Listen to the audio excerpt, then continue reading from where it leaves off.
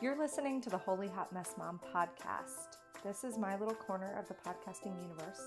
I'm Heather, and in this space, we're going to talk about everything faith, marriage, family, parenting, happy, sad, hilarious, homemaking, you name it, and we're probably going to talk about it. We all know life can be a huge, hilarious, beautiful disaster of a hot mess some days, but it's your hot mess, the one God's given to you and only you. So here we're just going to own it and find our halo in the midst of the messiness. I'm really excited you're here. Let's chat.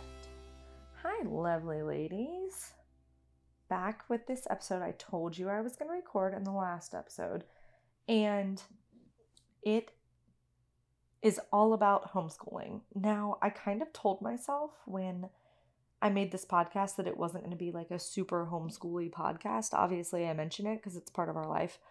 But right now, everyone homeschools. Like, you get to homeschool and you get to homeschool.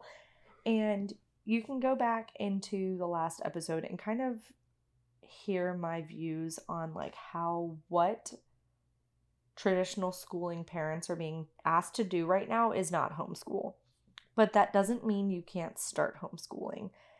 And by homeschooling, I mean giving yourself the ability to make the choices, to be flexible, to learn organically instead of by workbooks or anything like that. Like, let's use this time to kind of foster the love for learning that our children are born with and re-spark our love for learning. You know, like, learning should not be a chore. Reading should not be a chore. These things should be enjoyable. And the basics of all learning is being able to read, being able to write, and being able to do math. So if you can do those things and you can learn how to learn, then you can learn anything. In this day and age, like, the entire information of the entire world, whether it's true or not, is available in our pockets, in our phones. And if you're being sent home with 1 million worksheets or whatever for your children, and you're overwhelmed and it's causing tears between you or the kids, or there's frustrations, or you're trying to work from home and take care of loved ones and do all the home management things at the same time as now you who didn't want to homeschool are being thrust into this schooling at home. You don't have a classroom. You don't have this. It's so overwhelming. And I think it's very important to remember that the majority of teachers nowadays who have their educational degree, those degrees are primarily classroom management. They teach because they love kids, but they have to learn how to manage a classroom of 15 to 30 kids. And you're now being asked to take all of your kids, different ages, different learning styles, different grade levels, into your house and with 2 to 3 days notice, teach them everything at home. And like, that's impossible. Let's just be honest. So I just want to use this episode to give anybody who's looking for practical tips to make this not so overwhelming to be able to do that. So the number one thing I would tell someone who's new to homeschooling and who is super duper duper overwhelmed, there's really no way to get around handwriting, language arts, and math having to be individualized for every child. There's really not a way to get around that. You can't teach the same language arts lesson to an 8th grader as you can a kindergartner. Like, you just can't. But for every other subject, you can. So that's religion, science, social studies, history, language, and this idea of coming together as a family and learning about all those things together, you're going to be able to let your children run with that. And there's concepts in homeschooling, specifically Charlotte Mason, which you don't even really need to know what that is. But her idea is like, you place this feast of information in front of your children, and their instinctive curiosity is going to run with it. So you can get a book about the Civil War, and you don't have to plan a different lesson on the Civil War to, your 7-year-old as you do to your 18-year-old. You can let them deep dive on their own to learn the things they need to know. And I'm just a very firm believer that, like, 50 years ago, schools needed to teach people facts that they had to memorize because we didn't have computers in our pockets, but now it's more important to know how to learn and how to look things up and how to inquire and ask questions and ask the right questions and go down those rabbit holes than it is to be able to recall facts. Because in reality, in the everyday world, if somebody said, hey, what year did the Civil War start? You don't need to like spit it off at the top of your head. You just literally open up Google and are like, when did the Civil War start? But the ability to read and acquire new knowledge, that's something, you can't run from. So let's use this time to get our kids like loving learning again. This is the time that when you're seventh grade kid, and this was me when I was in seventh grade, when your seventh grade kid is obsessed with butterflies and like that's nowhere near the curriculum they're learning in science in seventh grade, then like this is the time that you get all the butterfly books and all the videos on butterflies, and you get some plants that butterflies are attracted to, and you get some caterpillars, and you just deep dive into that, and you let them ask questions, and then you look into those questions, and those questions will lead to more questions. And that's the kind of like family feast learning style that you can do for everything other than pretty much math, language arts, and handwriting. So there's a really good resource, and it's a woman named Pam Barnhill. She has a podcast called Your Morning Basket.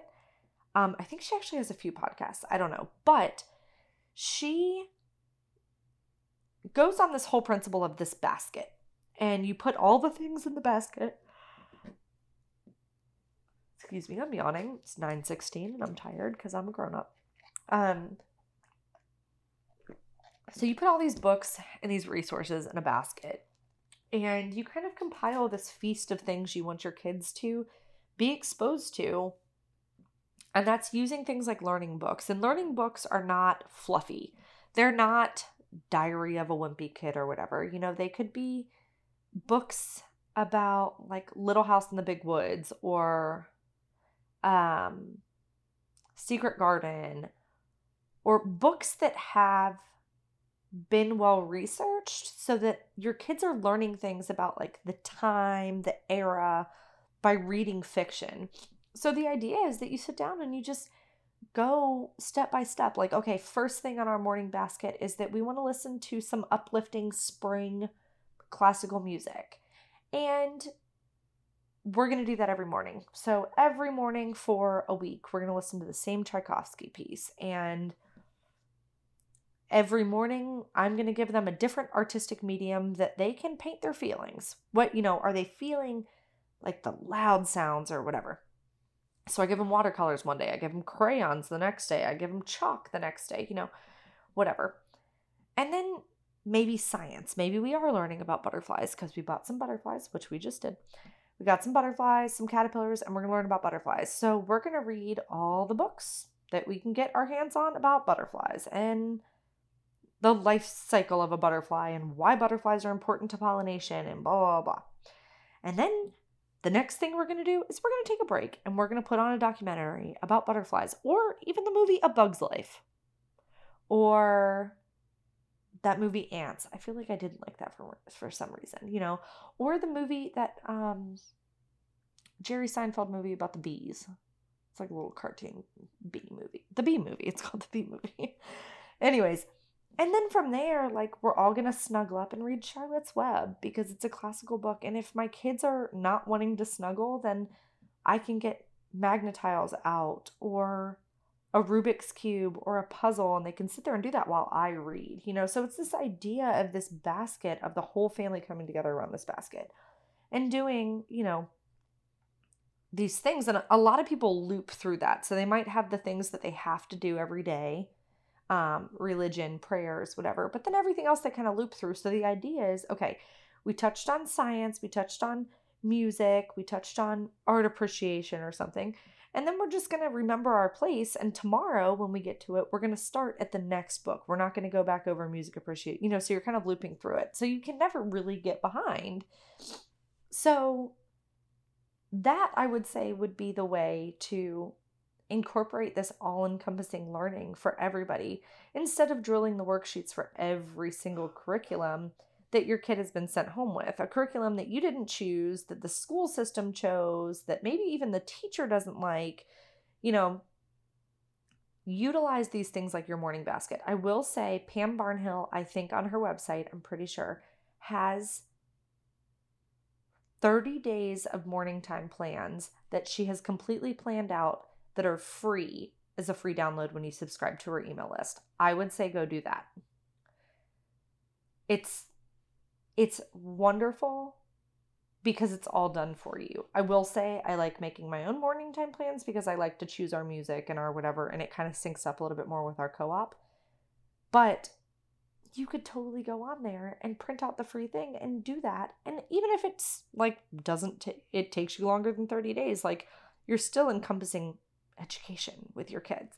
So I would definitely say to try to Google, look into something, pambarnhill.com, or you can search your morning basket. You can type in morning basket ideas on Pinterest. Like there's so many ideas and you don't need to let it overwhelm you. Literally, if you're a Christian family, you can pop a children's Bible in there and read a verse a day and then ask your kids based on that verse, what do you feel like God wants you to pray about? You know, something like that. And kind of go from there. Let yourself get a book that you like. We read The Hobbit, like the kids really loved it and they loved being able to snuggle up with mom. I had never read The Hobbit, so I got to read The Hobbit. You know, like if you love Harry Potter, then grab Harry Potter and start reading that to your kids. I would say make sure that they don't get nightmares like my daughter did when I was reading Harry Potter, but you know, grab books that you enjoy reading and read out loud to your kids. And that's going to bring me to number 2-ish. I don't really have numbers written down here, so if I say like 2C, number 14, and I skip a number, like that's why. So I will say number 2 would be read aloud. And it doesn't matter what age your children are, you can still read to them. There's a book called The Read Aloud Family, and it's by Sarah Mackenzie, and she's amazing. She has a podcast called The Read Aloud Revival. She has an entire website about it. It's amazing and phenomenal, and I will tell you, you do not need to be a homeschooler to benefit from all of that information. The statistics about how well children do on standardized testings, how much better they do in college, how much better they do in the workforce, blah, blah, blah, all because they were read to, is absolutely amazing. I actually calculated it one time and I don't know where it is. But if you read to your children for 5 minutes a day, here, I'm going to calculate it. Okay, I just got a handy dandy spreadsheet out because I love me some spreadsheets. So I calculated this after reading The Read Aloud Family. And Sarah Mackenzie just goes on to say that like the reading aloud is so good for your children's brains for so many reasons. But one of them is because it allows your children to be courageous and to experience life in ways they will probably never experience life. It allows them to jump into the shoes of the villain and the hero and the people that need to use compassion and empathy and understanding the way others live if they may never experience it and things like that. So it's the way to travel without ever leaving your home and to give our children the experience of the world. And then she goes on to tell you about how children can comprehend many grade levels above what they can actually read. So if you're relying on your children to learn through reading and they're reading at a 3rd grade level, that's great. But if they're reading at a 3rd grade level and you're reading to them at a 5th, 6th, 7th, 8th grade level, this is going to stretch not only their imagination, but their intellect, their vocabulary, everything into a broader, more advanced range because you can cover more than just what they are intellectually capable of reading. So this is what I calculated. If you read aloud for 5 minutes a day to your children, in a week, you will have read aloud for 35 minutes. So for, a little over a half an hour. If you read to your kids 5 minutes a day for a month, that would be 150 minutes in a month or 2.5 hours. That's great. If you read to your kids 5 minutes a day, every single day for a year, you will have read to them for 1,800 minutes or 30 hours. That's 1.25 days. And if you continue to read every single day for 5 minutes to your kids, then over their 18 years of life, you will have read to them for 32,400 minutes, 540 hours, or a total of 22 days, 22 and a half days. Okay, so that's great. Like 22 days of their life spent reading. But if you increase that, then over their 18 years, you will have read to them for a month and a half if you only read 10 minutes a day. Now, if you increase that to 30 minutes a day, then you're reading to them 15 hours a month. 900 minutes a month, 15 hours a month. In a year, you're reading to them for 180 hours. Wait, how was that possible? Oh, yeah, 900 minutes a month. 180 hours, or for a total of 7.5 days. And by the time they are 18, if you've read to them 30 minutes a day for their whole life, you have spent 4.5 months of their life reading to them. Okay? This is putting our children in an advantage for learning that does not need to include computers and technology. You just got to read to them. And this can be times where you put the phone away, you snuggle up, and you just read. Now, you could go all the way to, let's say you're going to commit to 90 minutes a day, which honestly could be a lot, but really could not be. 90 minutes a day would be 630 minutes a week, or 10 and a half hours a week. That's great. That's 10 and a half hours your kids are not on social media, computers, TV, whatever. 10 minutes a day, or 10 and a half hours a day that they're using their imagination. Their imaginations are running wild with these vivid descriptions and everything and reading. Okay, so translate that to minutes in a month. That would be 2,700 minutes in a month, or 45 hours, or in a month, 1.875 days. Okay, we're going to go all the way forward. So if you're reading 90 minutes a day for all 18 years of your kid's life, that's 583,200 minutes of their life you have spent reading to them. And you can continue to read to your 18-year-old. I will tell you that the statistics prove that children that are read to until they go to college do so much better with comprehension than children who are asked to just read on their own. So that 583,000 would translate into 9,720 hours, or 405 days, or for 1/18 of their life. So for an entire 13.5 months of their life in their home, at home with you, you would have spent curled up reading books together. And it's like the gift that keeps on giving. You get to focus on that relationship with your kid, but also let them see the world when they can't leave the house, which, like, how relevant is that now?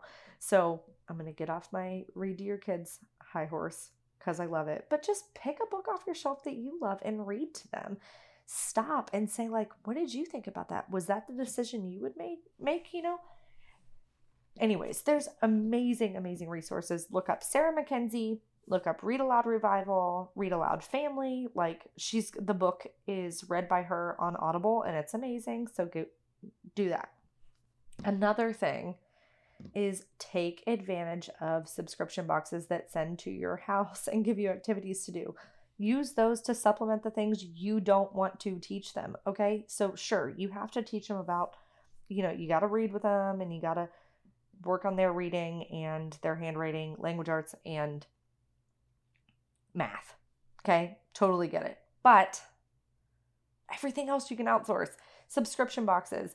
There are Bitsbox is a great one. I have a link to it. You can go to holyhotmessmom.com/Bitsbox, BITSBOX. And that is coding. So your kids can get this in the mail and learn how to code computer games, which is a very necessary skill nowadays. I don't know how to do it, but I guess I kind of do because of the website, but I digress. So you've got subscription boxes for that. We've got KiwiCo, which has the Kiwi Crate, the Atlas Crate, which is geography. It's got little like Tinker engineering crates. Koala Crate is for like preschool aged kids. It gives you background information. It gives you tasks to do. It gives you reusable projects. brilliant ways to literally open and go. Like they give you only the amount of supplies that you need. So you don't need to buy a big box of pom-poms to only use 2 pom-poms. They only send you 2 pom-poms. What other subscription boxes? The Mass box, which has crafts based on the gospel each week, which would be really beneficial now when we're not going to church. Catholic Family Crate has the same sort of thing. It's not based on the readings, but it's like based on saints for the month. There's Saint of the Month box. They focus on a saint each month, and it has a little activity and a map, so you can find the saint on the map and all those things. There's, I think it's Owl Crate. There's tons of subscription boxes that will send your kids books in the mail, and you can just tailor it to like their grade level. Books in the mail. We've got, there is Little Passports, is like geography and stuff. There's history boxes. Anything you could possibly want to learn, like learning boxes of, you could find in subscription boxes. And the first time you do any subscription box, you can always find some sort of, what is it called? Coupon code, and it'll come right to your door. And you just open it up and like, here you go, kid. Enjoy learning about XYZ. And you never know, that could lead you down a rabbit trail to be able to deep dive into some other things. One great thing that we try to do, and I've fallen off the bandwagon recently, is give your kids a to-do list before they can get on electronics. A responsibility list, like your teeth need to be brushed, your hair needs to be brushed, clothes for the day, clothes put in your laundry, you need to read for 30 minutes, we have to read together, you have to do a handwriting, all these XY, blah, blah, blah, blah. And then before they can like watch a show for fun or get on a tablet or something for fun. This is really good because most of the time they get distracted. So then they don't even get to the watching the TV part because they're distracted, playing Legos or whatever in their room. I try to have them, you need to spend at least an hour outside, at least 30 minutes playing alone in your bedroom before you come ask me for TV, etc. Educational TV or educational apps, which you can find a bazillion, but allow them, halfway through the day, like you get to go have some quiet time and use an educational app. One of our favorite ones, well, some of our favorite ones, Hoopla, which is through your local library. It's audiobooks. And it's like a free audiobook reading app where I think you can only check out 30 books a month. There's some books that are like read by Betty White for your kids and stuff, and they're super cute. So you can get audiobooks and put those on for the kids, have them make like a wish list of what they want to listen to. There's also Epic. That is a book app that like the books will read to your kid as the pages swipe through, and it's popular books and they have lots of them. Some of the educational TV stuff, the EWTN app, Eternal Word Television, the Catholic TV station app on our TV, on the computer, whatever. Those have some great kid shows. They have great saint documentaries about the popes and church history and about, deepening your relationship with the Holy Spirit if you have older kids, things like that. There's the Formed app, which has the same thing. There's kid cartoons, there's Bible studies, there's audiobooks, all these things. There's Curiosity Stream. It's not our cable provider, our internet provider actually has a contract with them that we get access to Curiosity Stream for free. But even if you don't, it's like $1.99 a month. And Curiosity Stream is wonderful because it's basically the Netflix of documentaries. You can find anything: history, science, math, space, dinosaurs, anything you want to go into. You can also find documentaries on Amazon Prime and Netflix. I haven't really found any good ones on Hulu, but Ooh, another good one is there is a woman named Julie Bogart. She is the author of a book called Brave Writer. I will say the book got a little frou-frou for me. She talked about like not ever making her kids do chores, and allowing them to destroy the house and stuff. And like, I can't live my life like that. But one of her big things is creating this atmosphere of learning. And if you need your child to write or to do creative writing, there's stages that you can go through with these kids that allow them to use their imagination. So for an example, the things she would suggest would be, okay, kids, we're going to spend this month reading fairy tales. You could read Grimm's fairy tales. We're going to take those fairy tales that we read in Grimm's and watch the Disney version of them. And then we'll watch the live action version of them. And then we'll, normally we'd get like some books from the library or something. Then for younger kids, you can say, I want you to make up the story, your own version of a fairy tale. You get to come up with the characters, you get to come up with the scene and what the hero does and blah, blah, blah. And then as they say the story, you scribe it. So you write it down. Because they're not quite there dexterity-wise to be able to write a whole story down. And the beautiful thing is you can turn around and read their own story back to them. And I think that's when children realize, like, oh, that's the point of writing. So that something can be basically immortalized forever.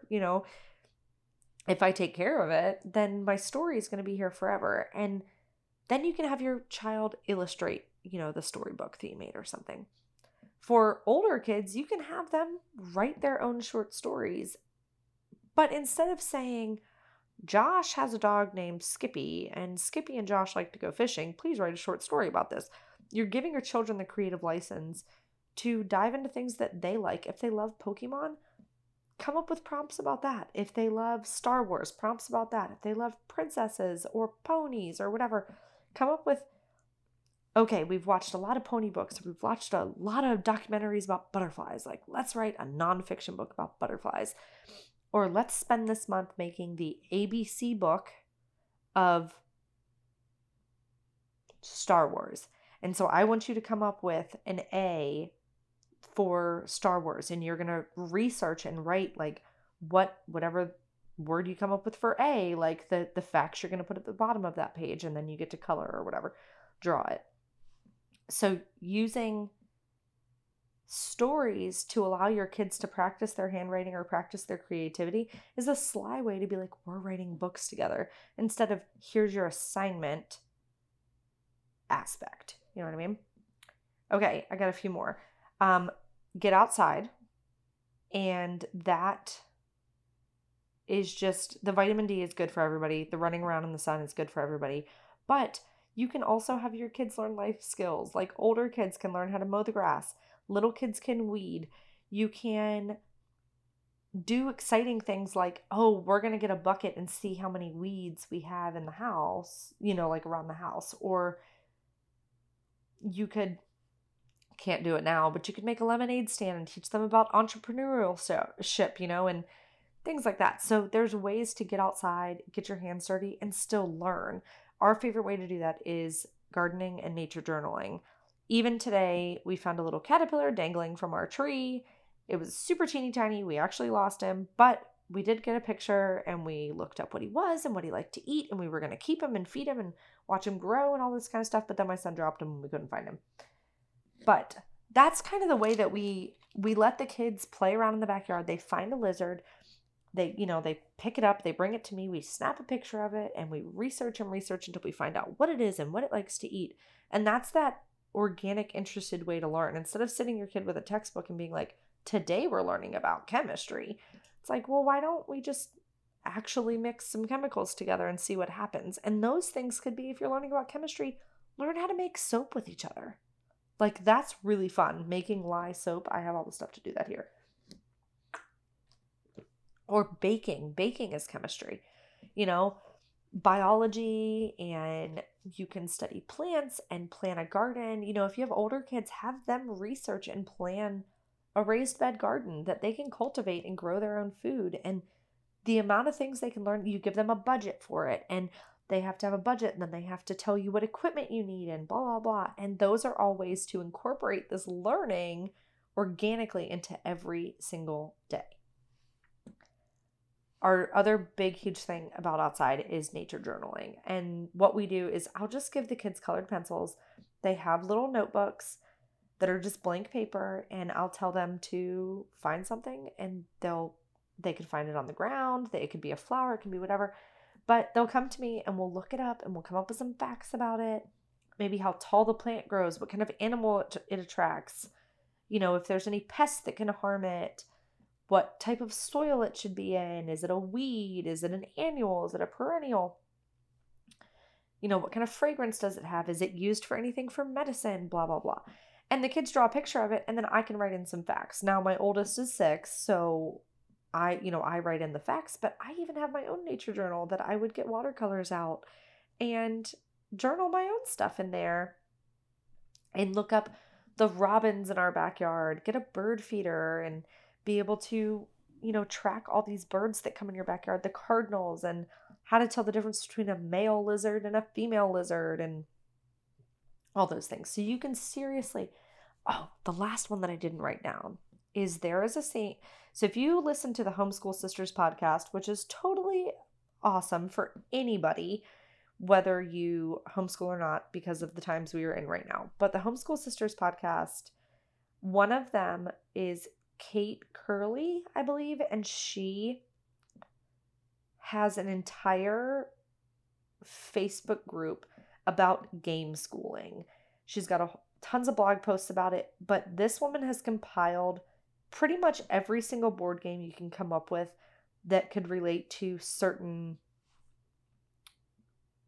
topics or learning things. So let's say your kid's having trouble with money recognition and they're looking at this page in a workbook and they can't tell what the difference between a dime, a nickel, a penny, and a quarter are. Well, Kate suggests a game called Money Bags. And buy that game on Amazon, whatever, in a few days, play a few rounds. Bam. Your kid not only knows how to recognize coins, but now they know how to make change, how to consolidate the coins so that, if you have 4 quarters, it makes $1, things like that. But they don't realize that they've learned because they're playing a game. So there's science ones. There's actually a game called Pandemic. I would not recommend it for little kids. It's for older kids. But it's about, trying to cure a pandemic as it, flies around the world, infecting everybody. And that would be great for high school kids right now. Oh, what other games? There's Math Dice. There's that Shut the Box game, which is basically you roll die and you have the numbers 1 through 10 on your side, and the 2 die, you're trying to add them together to knock down the numbers, and the first person with all their numbers knocked down. So you have to be able to maybe add and subtract. So, if you got a 4 and a 1, you could knock down 5 or knock down 3 because, So I would go to her website is my-little-poppies, poppies.com, and she's got tons of resources about game schooling. I would also look into them about the Homeschool Sisters podcast. They have a whole thing about strewing, which is basically just putting things out for your kids to explore. And that could be a book about, if you have an older kid, a book about crocheting, a crochet needle, and some yarn, and then teach them how to do that, when their interest peaks in it. And okay, so the very last thing I have is use life skills to teach anything. You can do accounting, you can do saving, you can do, how to keep a home and how to actually clean toilets or take out the trash or mow the grass, tend to the lawn, maintain a car, bake, cook, kitchen safety. Oh, that's another subscription box is Radish Kids is a really good one to learn and have fun. It sends you recipes for you to be able to cook with your kids. But it's kid-friendly ingredients. I think any kid over the age of 7 or 8 could make the meal start to finish by themselves, I believe.